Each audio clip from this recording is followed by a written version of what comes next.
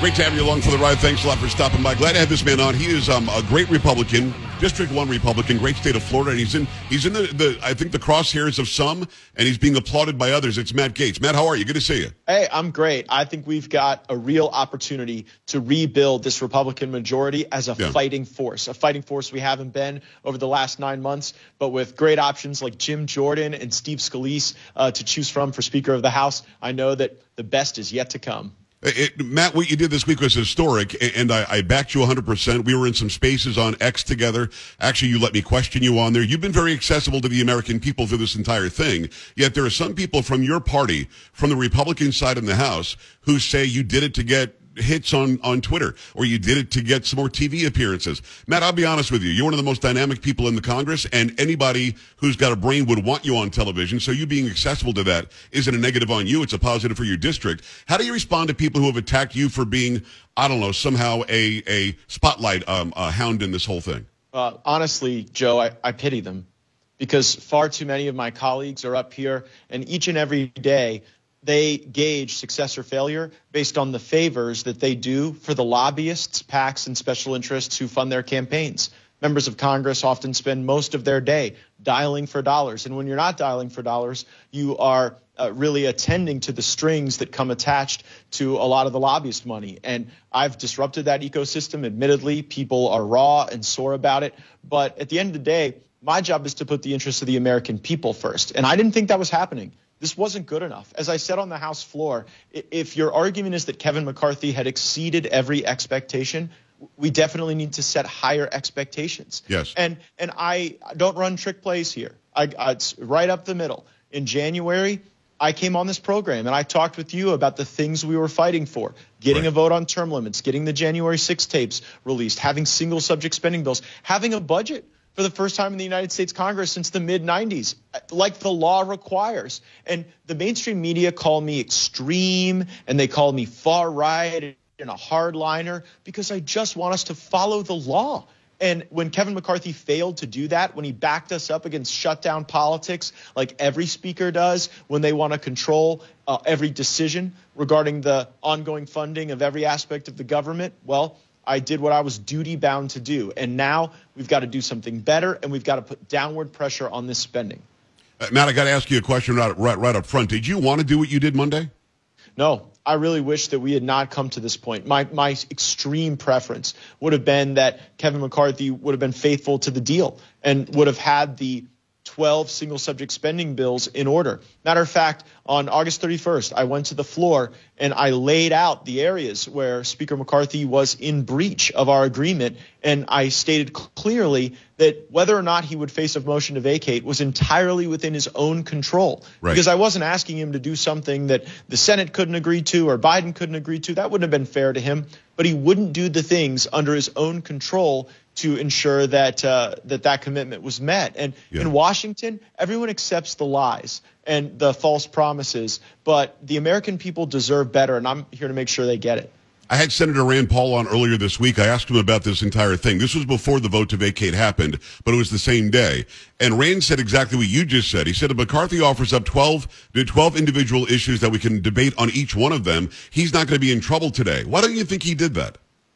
Well, because there's this theory of the imperial speakership, right? Okay. That if you blow through the calendar, don't do the work on time, that if the individual members of Congress are backed up against a shutdown, which really we should not have. I am not pro-shutdown. Some people are pro-shutdown. I'm not pro-shutdown. But if you back members against that fear, that they will just be willing to accept a paradigm where you take one up or down vote on funding the entire government of the United States of America. And when you do that, all of the decisions about programmatic analysis get made at the level of the speaker or the high-ranking appropriations committee members.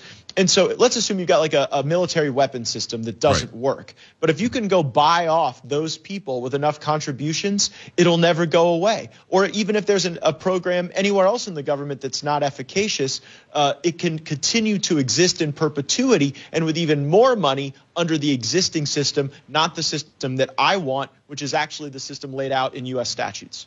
Gaetz.house.gov /firebrand. He is the firebrand. It's District 1 Republican, great state of Florida, Matt Gaetz. So you and I talked about this the other night in that X space, and people should go on X or Twitter and look at these spaces because you are like to jump in there, which I think is amazing, and you have access to. You brought 4,000 people, I think, with it was about a 200 member space before you jumped in. But I asked you this directly: why didn't you think about voting to vacate when Kevin McCarthy offered $1.5 trillion to increase the debt ceiling and ended up getting rolled by Joe Biden towards and there's no debt ceiling at all until March 2025. Did you think about doing it then? And I thought your answer was pretty pertinent. Well, I think the fairest criticism of me is that I did not do this soon enough. Right. Because that debt limit deal was really the original sin.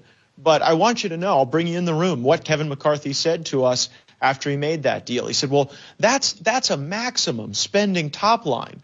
We're not going to appropriate to the maximum. That's just the limit. You don't have to always go to the limit. We could go under the limit. So I'm telling you guys, my fellow House Republicans, that we'll be well below that limit. Meanwhile, he was telling the Senate and Joe Biden something very different. And they came away with that with a different understanding. I think that's why every Democrat voted to get rid of McCarthy, because even if they didn't like me, and trust me, it is not an easy thing for House Democrats to vote with Matt Gaetz. Right. They understood him to be a person who made multiple contradictory promises. So maybe it would have been better to do it earlier, but I wanted to believe the best in Kevin McCarthy, that we would actually utilize these tools to do spending cuts. But I kind of knew when we went for a 6-week vacation in the month of August that he was never really serious about doing the bills. Well, I was confused about that, Matt, because it would have been very easy, in my opinion, and I'm not in Washington. Maybe this is a dumb assertion, but I thought it would be very easy. Here's the spending bill, Senate. Have a nice day. We're going to go on vacation. Now we're going to go back to our district and do the work in the district. We now have done our job as the House. We hold the purse strings. This is what we're willing to give you as a budget. Now you fight about it. And guess what? If the government shuts down, Chuck, it's on you, Schumer. It's not on us. Before going away for 6 weeks, why didn't you do that? Literally, Kevin McCarthy gave Chuck Schumer the ability to come up with a bill in the Senate, get it passed, call it a CR, and now say the House is going to be at fault if we close the government. That was such a bad move, in my opinion. Your thoughts? I think you're exactly right, and I think that your thinking pretty closely aligns to President Trump's thinking. Because if we would have built leverage around a high-quality work product that we had developed, I think we could have engaged the United States Senate on terms that were very favorable to the American people. If we had 221 House Republicans unified in a message that continuing resolutions and omnibus bills were unacceptable, that only the individual review of these agencies was appropriate, well, I think the people would be with us. I think senators would have a hard time defending the current system, not only because it's so corrupt, but because we can judge it by its outcomes. Like, it's not like we can't look at the system we've been governed by since the mid-90s and not say it has failed to constrain government spending. We've been downgraded by Fitch. We see the U.S. dollar potentially facing a really rough year in 2024. Why do we do this to ourselves? It's because the lobbyists and the special interests have their snouts down in the trough under the current system, and they don't want to lose that power, and that's why they hate me so much and why they're doing everything they can to expel me or sanction me or do anything else to take me off the board. District 1 Republican, great state of Florida. He's the firebrand. It is Matt Gaetz. He brought the vote and the debate to vacate, ended up vacating Speaker McCarthy. It looks like it could be Jim Jordan. It looks like it could be Steve Scalise. A lot of people are asking about Donald Trump. I'll ask you about that in a second. Before I do that, though, Lee Stefanik, who I like, she represents a district where I used to live in the capital region of New York. But I found it very odd that her argument was that Kevin McCarthy got it done to lower energy prices. We're seeing the highest prices we've seen in a long time. He got it done to close the border. The border is a sieve. I mean, I live in Texas now, Matt. I mean, we've got 7 to 8 million new neighbors here in Texas that we didn't want. What were they talking about? People on your side were trying to say, look at how successful Kevin McCarthy has been, when, as you just said a little while ago, he's never really used the leverage that he has. You guys said get rid of the 87,000 IRS agents. We're still going to have 87,000 new IRS agents because no leverage was used against Chuck Schumer nor Biden to get it done. So what did you think when they came out trying to say he's accomplished all this stuff? Yeah, I, too, like Elise Stefanik, but her speech sounded like a ChatGPT hallucination because it was an alternate reality that we do not live in. And that's really one of the grave sins of the Republicans in the House during this time. We've been too willing to accept messaging bills as our agenda that die in the Senate, and too unwilling to utilize must-pass bills to enact the elements of our agenda into law so they impact the lives of our countrymen. And there are certain bills that have to pass: the National Defense Bill, the debt limit bill, the budget at the end of the fiscal year. And if we were smart and if we utilized those pressure points to be able to get our single subject bills taken up and to get a lot of the woke and weaponized feature of this government uprooted, I think that we would have the greatest opportunity to go and win bigger majorities going forward. Yeah. I've heard the criticism from my colleagues, Matt Gaetz, because of all this disruption, he's taken away any opportunity for us to win the majority.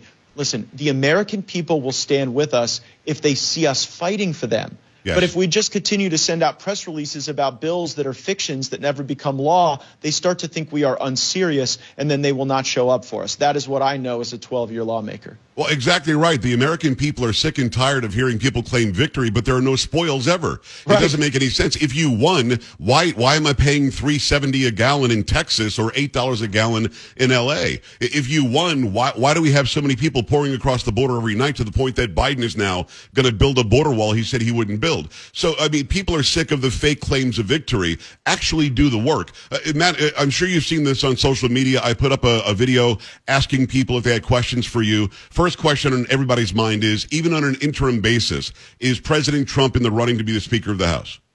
I don't think that he is. I think he's coming up here for other purposes. But President Trump is the leader of our party, and I am thrilled at the reports I've seen that he plans to come and address the Republican conference. And that'll be a unifying, exciting moment. We're so excited to see him back in the White House. And honestly, I'm out here prepping the battlefield for him. I remember what it was like when Donald Trump was president, but we had the failures of Paul Ryan and Mitch McConnell really hampering the successes of the Trump administration. I'm trying to make sure that we're better prepared in Congress for the second term of Donald Trump than we were the first term. How scary and how bothersome is it to you, Matt, that you've got people like Mitch McConnell and other so-called Republicans that are now using the pejorative term, MAGA Republicans this and MAGA Republicans that? I mean, why do they so want to separate our own party?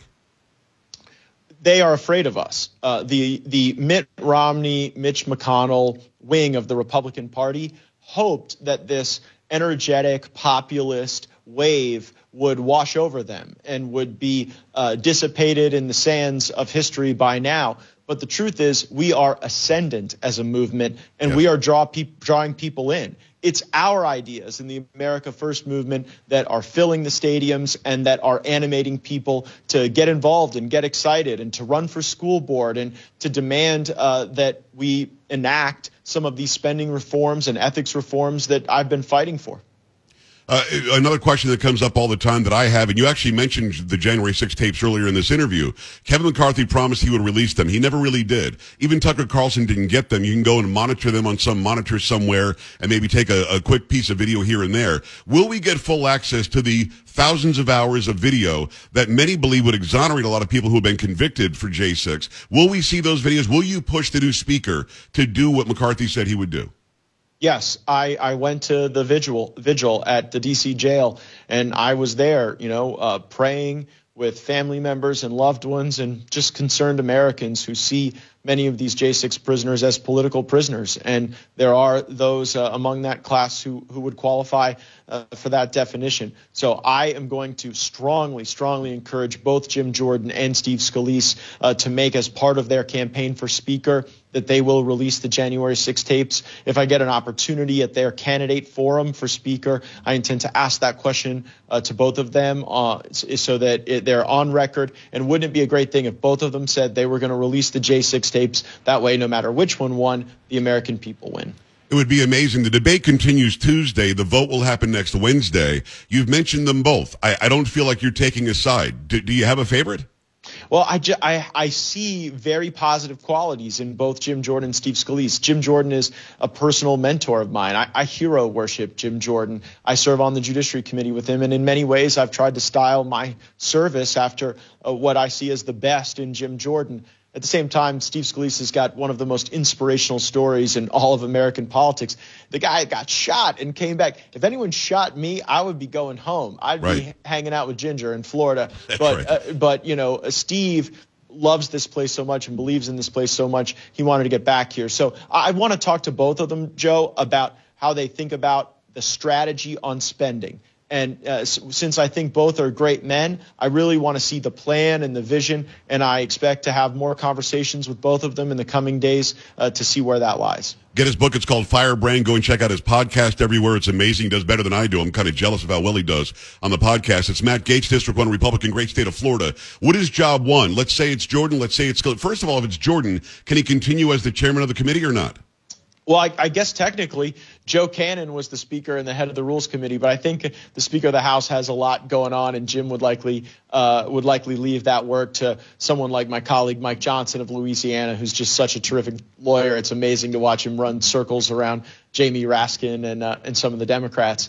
But the ongoing oversight work is happening right now. We, matter of fact, had a transcribed interview just today of some of the folks that were concerned or involved in the censorship industrial complex that's limiting the ability for the American people to see an honest exchange of ideas. So, we think about job one in terms of the funding of the government, because we are currently in a bad continuing resolution right now. Right. I mean, think about that, Joe. Right now, Republicans have control of the House of Representatives, yet we voted to extend all of the spending of Joe Biden and all the policies of Nancy Pelosi. It's nuts. That's we got to get out of that. So getting out of that is job one for sure. That means getting our remaining bills. Now, we've already passed enough bills to fund 70% of the United States government, and we got to get to that other 30%. We do that, and then we force Chuck Schumer and the United States Senate to negotiate these things line by line, program by program, one at a time, not as one big smushed together mess. I've got 15 or 20 seconds left with Matt Gaetz. Matt, just a quick comment on the fact that the Biden administration now says we don't want to, and it's not effective, but we have to build the wall because the law from 2019 says we have to. They bypassed every law on the books, period, when it comes to immigration. Suddenly they have to build the wall. What's the game here? The Overton window is shifting. The American people of all political stripes, urban, rural, blue state, red state, everyone is seeing the impact of Joe Biden's border policies, and he realizes that he's a sinking political figure with the invasion that we're observing. Incredible courage this week, Matt. It's District 1 Republican Matt Gaetz. Go get his book, Firebrand, gaetz.house.gov/firebrand. My show is your show anytime, brother. Appreciate what you did this week. All right. Thanks, man. And if I'm not back here with you, we definitely will be chatting on Spaces. 100%. We'll see you there. We're back after this. Stay right here. This is the Joe Pags Show.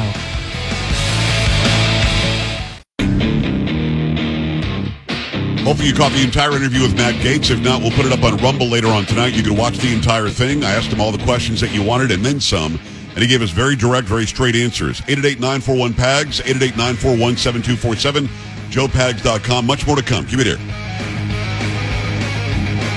Don't be an A-dub. Stay with the Joe Pags Show.